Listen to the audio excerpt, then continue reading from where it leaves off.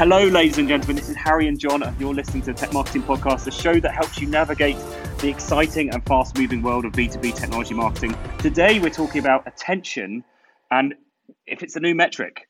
With some incredible guests, we have Sarah and Erin joining us from our media team, who've been exploring this space for the last few months. So we're super excited to talk to you guys about this new attention metric, and cannot wait to get started. Thanks for joining us, Sarah and Erin.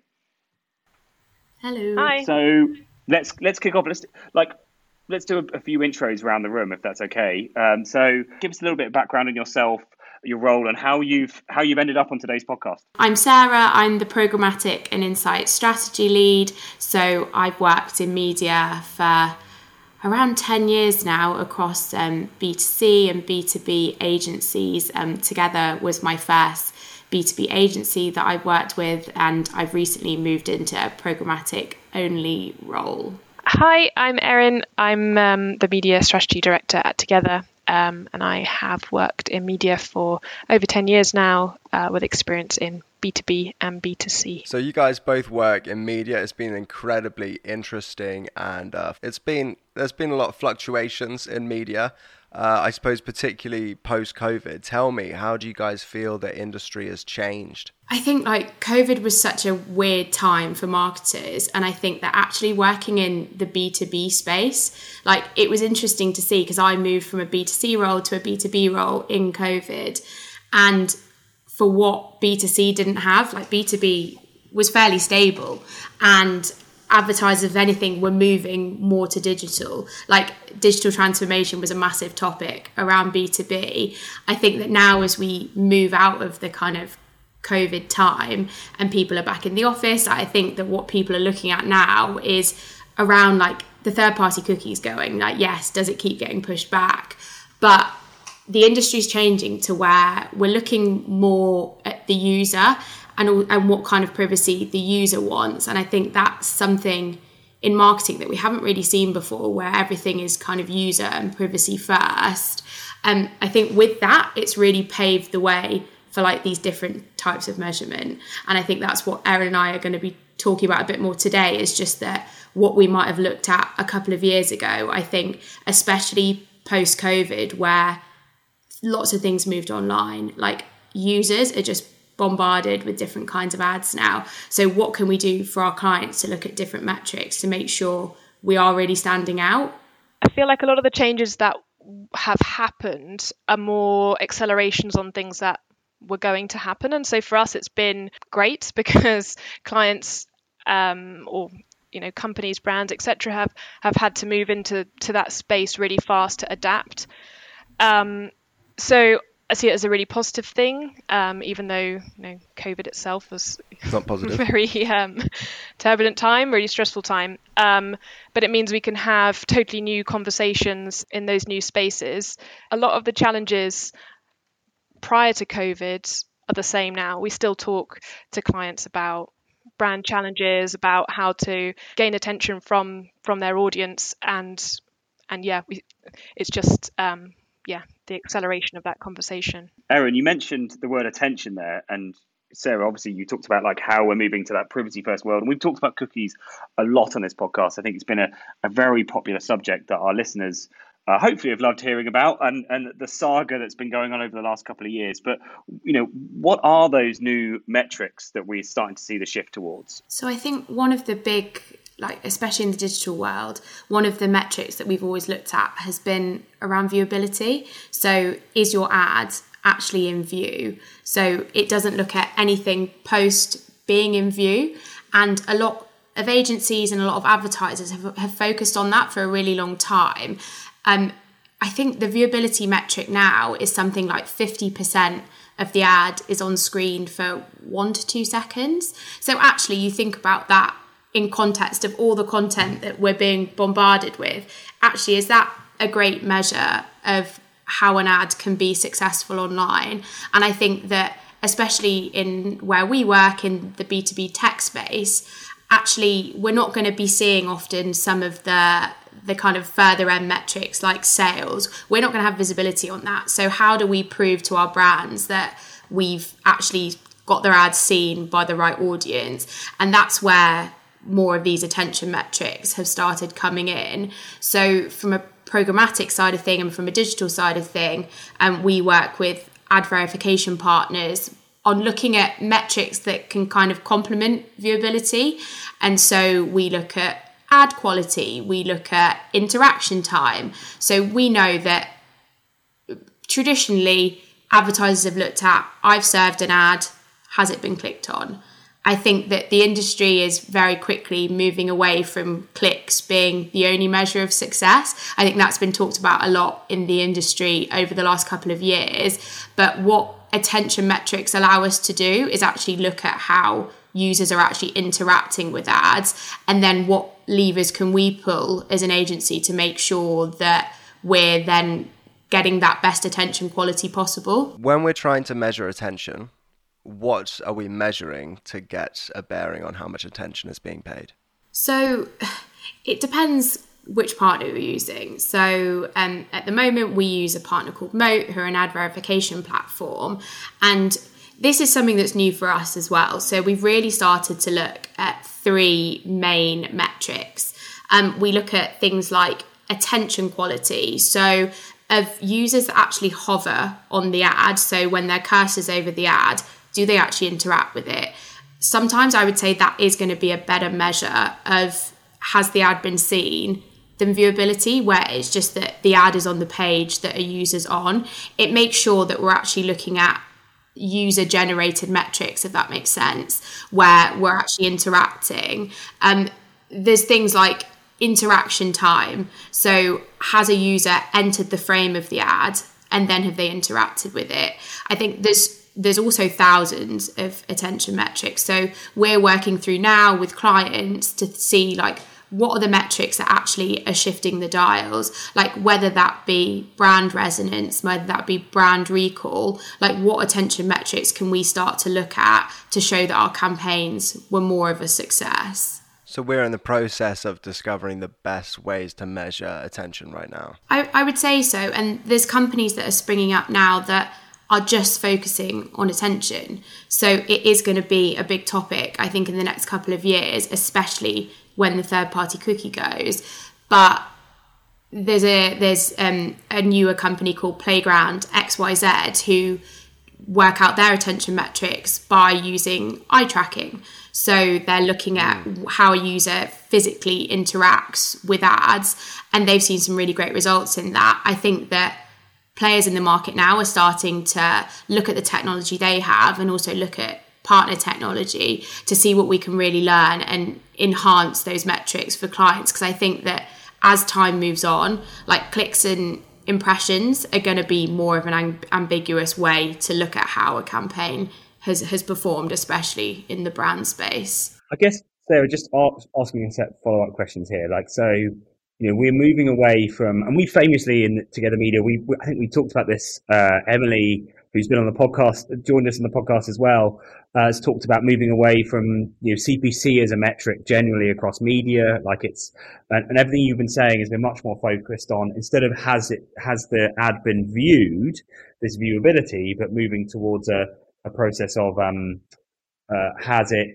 has it been interacted with? Are there other ways of doing it? But it sounds like there's not like one attention metric. It sounds like it's a foray of different metrics that you could then combine to understand if someone has paid attention. Is that correct? Like there's not like a whole brand new metric we can just pull out and say, now we're measuring it. We were measuring viewability, now we're measuring attention. It's completely different. Yeah, I would say there are loads of metrics that you could look at within attention. And I think that all of them complement viewability. I think the main thing we as an agency want to do is like see if our ads have actually generated real attention, and are our brands kind of shifting in how users are interacting with them? Are they shifting in their kind of brand metrics? I think there's lots of different levels to this, and I think that we're learning as much as everyone else in the industry. So we're testing to see what metrics we can bring in to really complement what we've seen previously. I think it is really difficult to say like this is the new metric because there are so many and there are so many different ways, but I think there will be a lot more focus on where are our ads actually being seen? So really quality environments. What does our creative look like? Because realistically, the creative is going to do so much that it will all complement together. And then I would say that we'd start to work even closer with our brands, with our creative agencies, to make sure that we're actually generating that real attention for clients. Yep. And I would say Encore has produced a great piece talking about some of these different metrics. Remember, and I seem to remember, we're not saying we need to get rid of viewability, are we? We're saying that still has a place in the metric tree. Don't know why I've given it a tree. Then it looks like a tree to me in my head, but it still has a place to play. But the wider piece here is we should be looking at other ways to really understand if people are paying attention to our ads. Is that right? Yeah, and I think what I'm not saying is that attention metrics replace all other metrics, because of course, do brands want people to go to their site and read content and engage? Of course they do. But whilst there are so many ads across the web now, is viewability, which I've mentioned is not actually seeing an ad for that long, the best way to measure the kind of off-site brand metrics? I'm not sure, but do I still think it's something that we'll look at and we'll evaluate on? Yes, but I think that we need to be more sophisticated in how we're looking at groups of metrics together and then evaluating success differently, both now when we have cookie data and then post, so we can really be prepared for when that shift happens. Mm-hmm. And what do we think? I mean, Erin, bringing you in for a moment. So we've talked about, a lot of this really just thinking about online display and programmatic. Like, are any of these metrics changing across the wider media ecosystem? What impact are you starting to see as we move away from third-party cookies towards ID-based solutions and trying to have higher quality data and conversations with our prospect audience? The focus is so towards online. So whilst there's so many different media channels that we look at online, especially in B2B tech, because it takes up such a large share of spend usually, it has this really intense focus and like constant optimization of ways that we can measure and ways that we can look at things. As Sarah's saying, like there's loads of companies coming out now with new ways to measure attention, because attention it has always been what advertisers have wanted to get from like day one, when I don't know, people were just using posters. So it's that focus has never changed, but online is such a tricky place to monitor that. But it's so important that we keep evolving and looking to answer that question. Just understanding, like, are we seeing like fundamentally the way that we measure campaign activity changing? Because we've seen this change happen in marketing departments up to now, where they've gone from really thinking about just trying to measure the impact of their brand to being very much focused on leads, especially in B2B. And now, of course, we're moving towards revenue, like the revenue-based era, where it's more integrated with sales. It's more we think less about the absolute numbers of leads that we create and more about the value we create to the business. We drive to the business. And so I'm thinking, if I put my CMO hat on for a moment, like what would I need to evolve in my media dashboards or how I plan my activity that helps to be ready for these changes in the ecosystem? I think we need to be realistic about what media can actually do, and I think sometimes we ask media to do things that it can't, and there are so many different ways to activate your media, and there's so many challenges or barriers, client budgets or access to creative, access to technology. The list is literally endless. So all of those things have to be balanced in our response. I think to keep at the front of our minds is we want people to look at our ads and engage with our ads. So that's why attention is this like holy grail that we hope to see even more fantastic innovation in how we measure it. But yeah, we have to be realistic in like what media can do. And just to add to what Erin said, I think like looking at it from like a CMO's point of view, like realistically, I think that there are so many metrics in marketing that you can almost get lost in what you're trying to achieve. And I think thinking about like, what do you want this advertising to really do for the business? Like, what do you want the real business outcome to be? I think hopefully marketers will start thinking about their advertising more like that. And I'm sure they do, but I think that also requires agencies to make that shift too, because being in an agency, you see up to a certain point, we can say that campaigns have done fantastically on X, Y, and Z metric, but has it actually fed into the business goal that we want to achieve? I think that's going to be something that really starts to shift in the next kind of 12 months, just to make sure that advertisers and also agencies are all on the same playing field with what they're trying to achieve, because it so easily gets lost with metrics kind of flying around everywhere.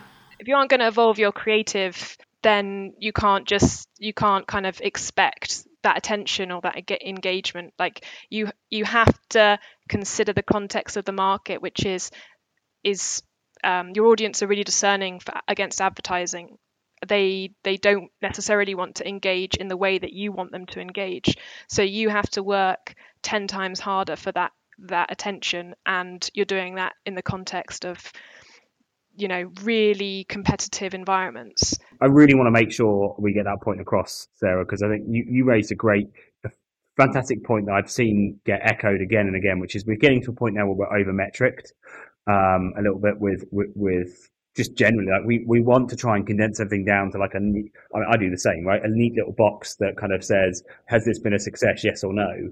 But Erin, to your point, I think that's one of the most valid elements, which is like, don't forget about brand, and don't forget about that you're communicating at the end of the day to human beings, I think. And there was a great campaign example I saw the other day, and they were marketing to CTOs, right? So similar mindset, I'm going to say to myself, technical people, and they found the rational message was that about cost saving on reliability and all that stuff that we do care about, and the irrational message was more about innovation and driving forward. And there's always this drive to be like, well, our product's about reliability, so we've got to talk about that. But when they tested the two, the irrational message, let's say, like outperformed, the more emotional message outperformed the rational one by like a factor of 3. So I think it is. I'm trying to think of the right way of summarizing this. Like, you've got to sometimes. Rory Sutherland says you've got to make your own luck sometimes, right? You've got to just go out there and try something and be willing to potentially have something that doesn't have a metric against it sometimes, and that should drive up attention in the long term.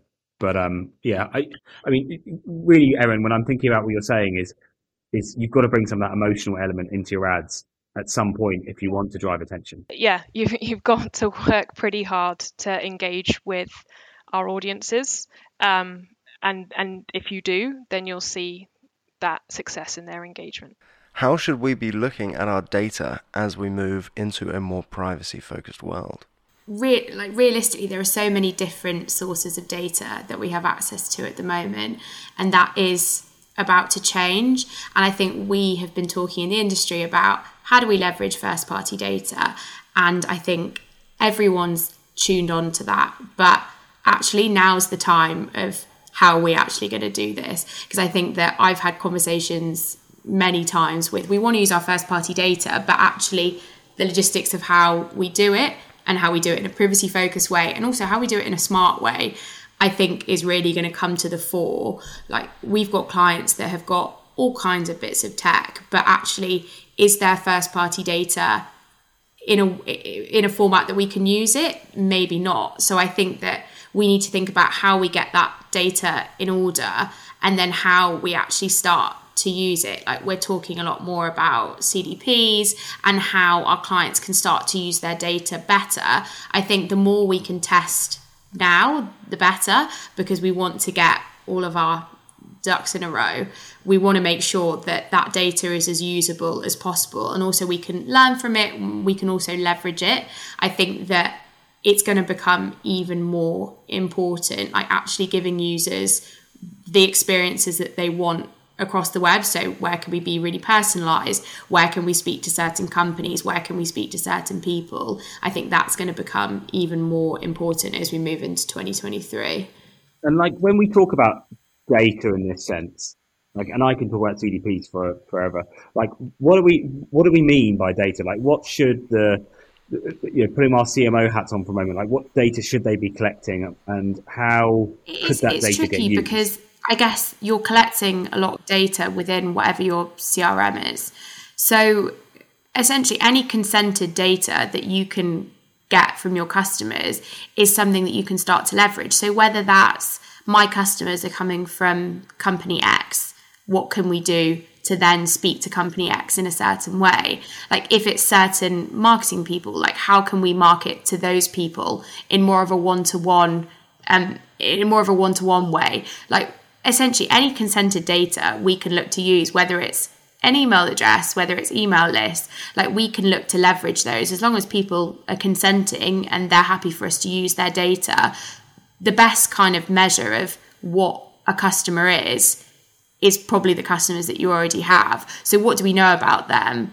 And then how can we leverage that further? I don't know if that really answers your question fully, but no, I think it hits it bang on, Sarah, which is like, you need to, and I tend to think about this more as like different systems, right? So you have your CRM system, you probably even have, I keep talking about help desk, right? I think it's a gold mine for how some of your customers some of the questions they will have, some of the interactions they'll have, but you need to use it all to make it more relevant to your target audience.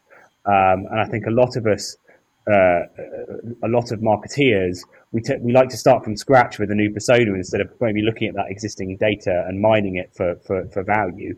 And the other advantage here with CDPs, of course, being putting my techie hat on, is we can then put that data into an ID-based solution and segment it and market to it. So like that's where this future is going in a few years' time. And just as you say, we need to start somewhere now so we can learn those skills ready for when cookies go away. We talked about coming back to attention, like, so of all the different formats that we have across media, like what are the different ways that we found that we can maximize attention for it? So like what are the ways that we can drive these different metrics we're talking about forward and upwards? Yeah, so there's so many different formats and they all do different things. And I think that it's whilst if we focus on attention, we might say, okay, we'll use lots of video or high impact banners and things like pop-ups, or I don't know, also things like content partnerships. But each one of those things has a caveat, because certain high impact banners people can view as obtrusive, and that doesn't quite do the job that the brand wants to do and communicate in the way that they want to communicate.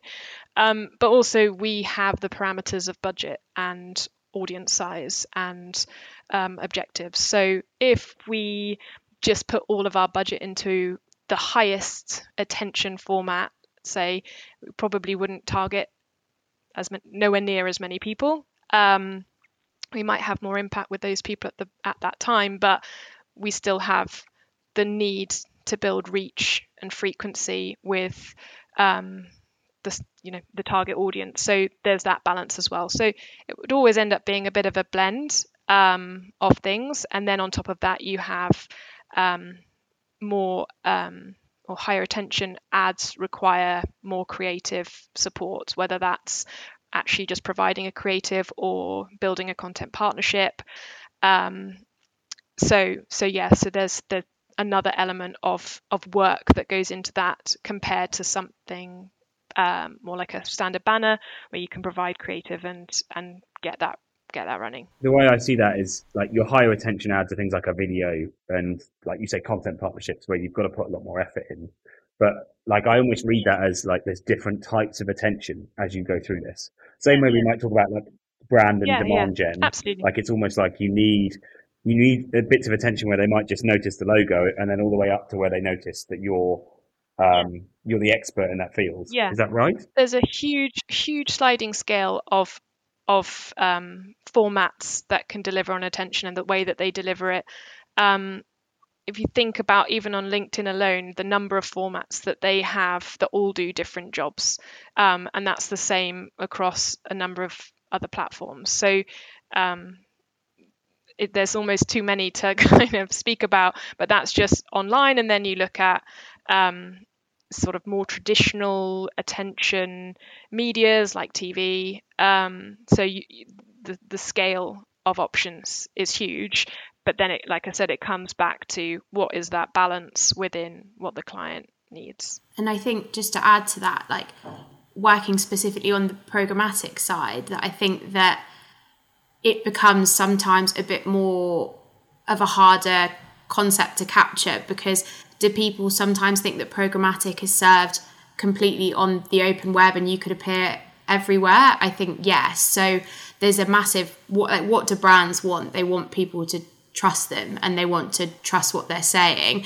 And I think that with programmatic, there is a level of, is there trust in where the ads are actually being served? Like, of course, we put a lot of measures in place to make sure we're only serving on specific sites and specific lists. But I think that with B2B, especially looking at the kind of premium formats that are going to stand out, but paired with this really like precise hyper targeting, is where you're going to drive the actual attention, because there could be the best ad in the world and it could look visually fantastic and fit into the page, but if you're the wrong audience, the attention's not going to be there. So it has to come hand in hand with like the other parts of the campaign that we would kind of work to plan in, because you're only kind of as good as the either side when you're running media.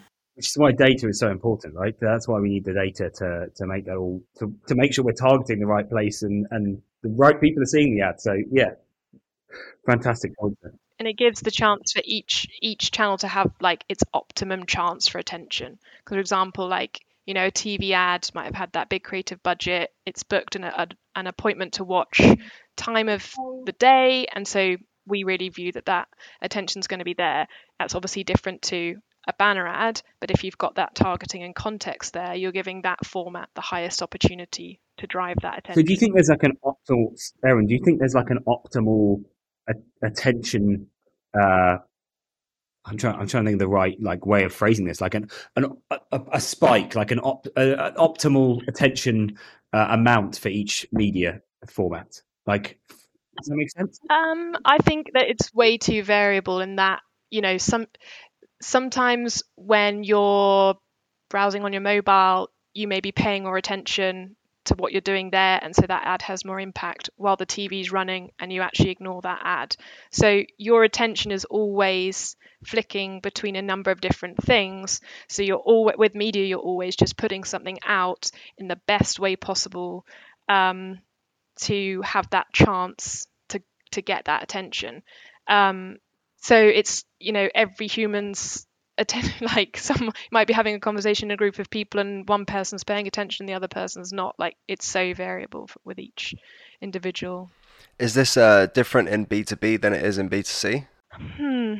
It's a tricky one because, you know, we're all human. We all, engage in that way, I think. But so with like B2B, there's a lot of pressure on the decision. Like, you can lose your job, you can not get that promotion, etc. You can spend 12 million on onboarding a new platform that takes 2 years to get it set up, you know, properly, and then you don't get what you need from it. So when it actually comes to the decision-making process, I think there's a lot of attention. B2C, it's too broad because obviously there's not a lot of pressure if you're buying a bag of salad or a burger or whatever. But that obviously changes if you're buying a dishwasher. So there's more of a sliding scale with B2C. Are we able to change things like, let's say, I think that different job roles are going to have different capabilities for attention at different times in the day, or days of the week, and stuff like that? Or it might be easier to get me to pay attention to something during work hours than outside of work hours if it's a work thing? I mean, honestly, I think there's no reason that we shouldn't be doing, 360 targeting, like, day and evening with a B to B audience. I think about work after work, not in the same way, but an idea might come, or I'm still linked to projects. But I think probably not necessarily by role, again, because I think it's variable, or time of day or day of week, although there's probably learnings in like performance of when things perform better in that way. But I think probably it's seasonal, and each client will be different, and it's sort of more looking at that buying cycle for our target audience than it is for, yeah. And I think I agree with everything that Erin just said, but again, because it's like newer to the industry, I think that kind of time will tell.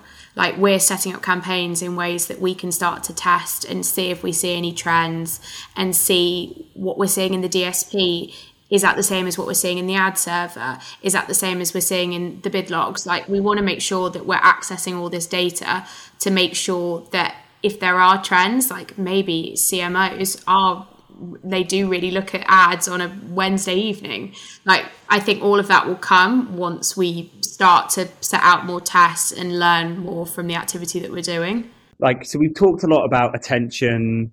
I think in the web side of things, like, we're moving towards the more what we call it. Google Analytics is moving towards what they're calling engagement now, right? So, like, it really feels like we're moving away from like quite binary mechanisms of tracking activity, like, has someone clicked, have they viewed this page, towards much more fluid mechanisms of, are they paying attention, are they interacting with the content, which I think is a good movement to move along with. There's also like tons of innovation in this space as well. Like, we've talked about it previously on this podcast, but I don't know if either of you have come across like what's called the basic attention token. That is like crypto ways that you can I actually my particular browser of choice like pays me in these basic attention tokens now for like interacting with an ad, which I can then donate to another website that I paid attention to. So it's like fascinating how we're potentially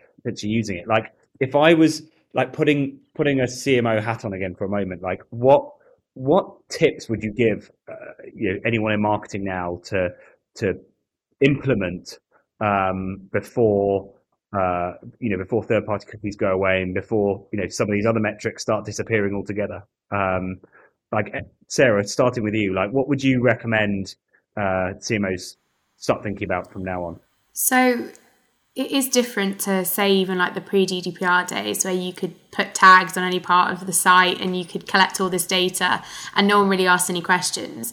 And I think that now, having like a really set out strategy for like, right, this is the data that we can get on our customers now, how do we get that? And having like your site in order, and just making sure that where there are key points to the site, you have those tagged up, we can collect data. Like, I think it's really interesting because also with GA and GA4 being phased out, not GA4 being phased in, but it's interesting because I've always found it so funny that bounce rate is such a metric that people look at, because essentially it's saying how badly your traffic does. And I think moving to a more engagement and attention kind of way of mind is going to mean that the marketers then, when they've got everything set up on their site, will be able to see much more positive metrics to come out of that. So I think it's just like, get a good measure of how do the kind of goals on your site, how do the conversion points on your site feed into your CRM, feed into your other MarTech, and how then you can start to think about collecting data, because there will be a period of the unknown when cookies go, and we want to make sure that we have as much data so we can put in kind of the new systems. So when we look at GA4, just like, how are we going to evaluate success? Because a lot is going to change quite quickly, and we want to make sure that marketers don't feel like they don't know kind of what they're doing, and we can't evaluate our advertising anymore, and we don't know anything about our customers, because it will just be that we look at them in a slightly different way. So I think it's getting all those kind of foundations, including like your data foundations, in place now, is going to be the most important thing to do, in my opinion. I couldn't agree more, especially with, like, you know, we talk about cookies going away, but Google Analytics 3 is going, Universal Analytics, the foundation of our analytics, you know, from the last few years is going away next year. So, you know, you've got to start doing this now. But Erin, how about from your perspective? Like, how would you recommend anyone get started on this path towards attention? I suppose it'll sound like a big thing, but it's a critical thing that's still deemed as a nice to have is implement brand activity as part of your media campaigns, and I suppose alongside that, brand tracking, which I know can look like a scary part to take out of the budget, but I think, you know, it needs to start to be looked at as the value that you would have at the end of 2 years, 5 years, 10 years in leading your future campaigns and your engagement with your audience. I think it's important that brands look at all of the communications that they're having with their audience and look to add value to their audience. Think about whether things are gated or not. Just have a really sort of critical view of all of the comms that you have, and sort of, you know, think, would I buy it? Would I buy into this? Am I just answering a problem now because it's based off budget and what I can put out, or is this the absolute best? Have I tested this with a segment of my audience? Is this the most engaging thing that we can put out to our audience? And also, like, adding to Sarah's point, just around website and things like that, is user experience. So just think, you know, we're like merciless now when it comes to online experiences, whether that's ads or, you know, specifically when we get to the website, because a lot of what we're briefed on is traffic driving, but we need to make sure that you know, that is all as optimum as it possibly can be. So yeah, those are the places I'd start. I think it's a great points there, like brand tracking, and of course don't forget about brand activity and having that 50-50 split. But you know, you mentioned something there that I want to get. I'm going to try and get a really definitive answer on. I know you're not going to be able to give me one. Like, should I gate my content? Yes or no? Like, where are we with this? Like, this is the debate I think that we all have in marketing teams, which is, you know, to gate or not to gate. Like, is there an answer? I'd say, like, recent research is showing how ruthless our audience are with engaging with brands. So whilst it's fantastic for us to have that data, and with the loss of visibility that you know we're going to have, obviously it makes a huge amount of sense. But I'm trying to remember the stat from the latest LinkedIn, but it was something like in EMEA, only 25% of a B2B audience would download a piece of gated content. Even, you know, like, so that other section of that audience would still find that really useful and interesting and wanted to access it, but did not want to pass their details.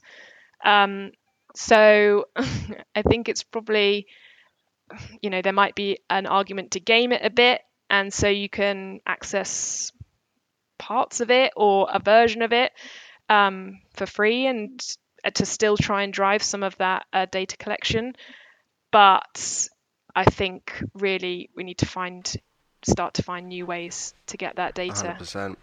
Plus, if I give you my email and I don't like the content, I hate you now. Yeah, and they already didn't want to do it. So yeah, the level of hatred is very high. Like, you are right, by the way, with that stat. It is 25%. I've just pulled up the LinkedIn report on that one, and you know, that just puts it in context, right? Only if you think about it, if I do the sums here, 5% of the audience are in markets, and you know, really 95% may not interact with it at all because they're not in market for your particular product.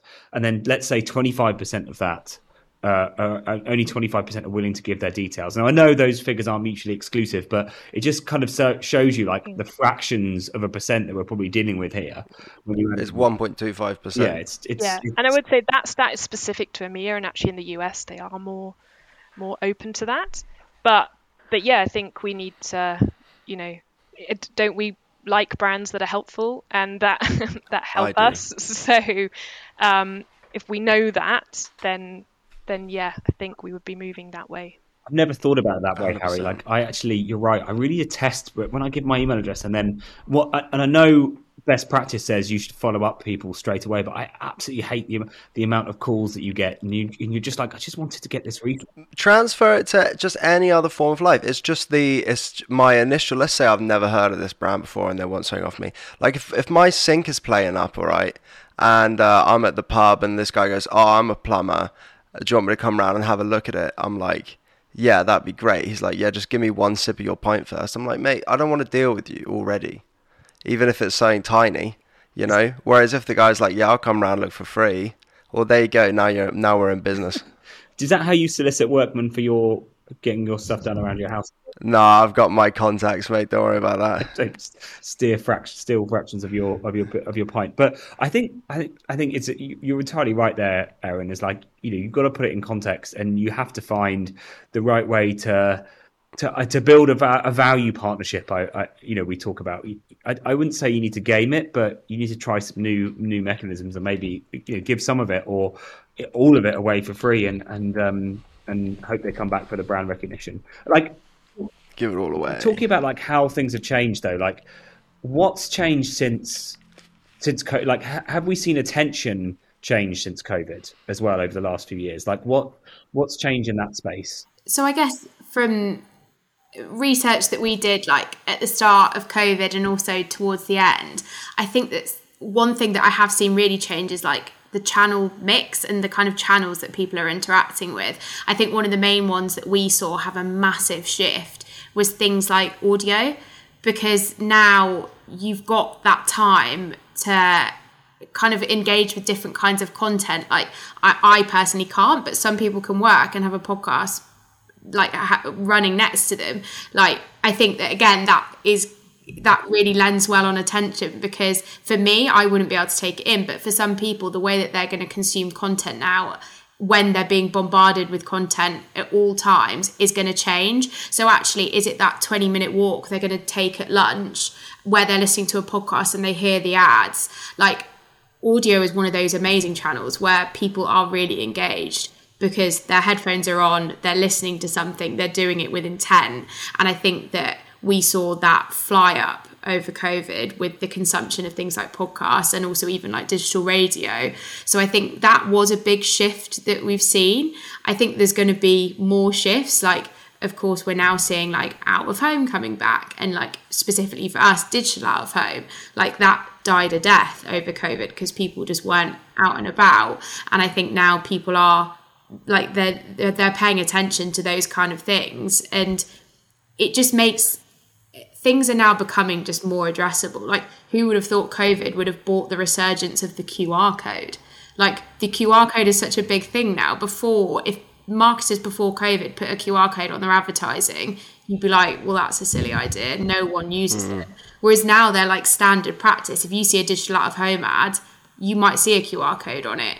And I think that's a really good point. Yeah, I don't think that's a COVID thing though. Like, I think that's like No, I think it actually is, because every menu, bro, was on. Yeah. Every time you went to a restaurant. But the big thing for me was that on iPhones, right? On Android, you've been able to scan QR codes like in the default camera app for ages, but we didn't see it until about probably 2 or 3 years ago when they added it to, maybe 2 years ago when they added it to the default camera app on the iPhone. So you didn't need to have to like download another app to scan a QR code. Oh, okay, yeah, that probably coincides. So I think those, you're right though, the QR, the like people's comfort level with scan. And by the way, I'm not actually solidified the behavior.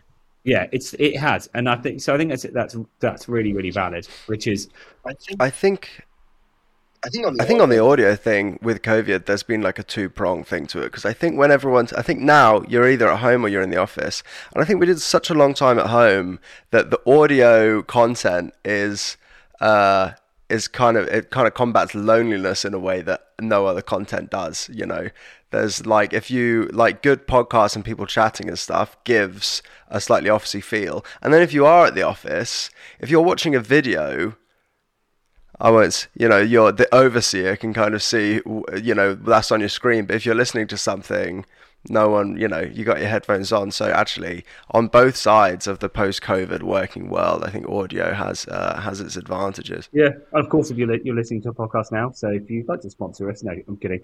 But I think you're exactly right. Like I'm intrigued to see how audio continues to develop now that everyone is going back into the office and everyone is traveling around more. Like I would expect to see it go up slightly, but I think, Harry, across some of the podcasts we're involved in, like we're not seeing like a big uptick in listenership. We're seeing it remain. No, we saw a downtick at the beginning of COVID where commuting stopped.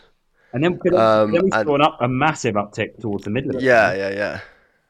So it's just, I think the advice I would probably give to most people here would be like, keep experimenting. Like these are tools that you can put in your repertoire of different tactics, and I think you've got to just keep trying them. And the thing about attention, in the same way that how people learn, is that everyone has different. Yeah, Erin, to your point you were trying to make earlier, like everyone has a different way of paying attention. Like some people will listen to things, some people will watch things, some people will some people will still read, you know, newspapers and magazines. And so you need to, there's no silver bullet, I think, to gain more attention, is what we're saying.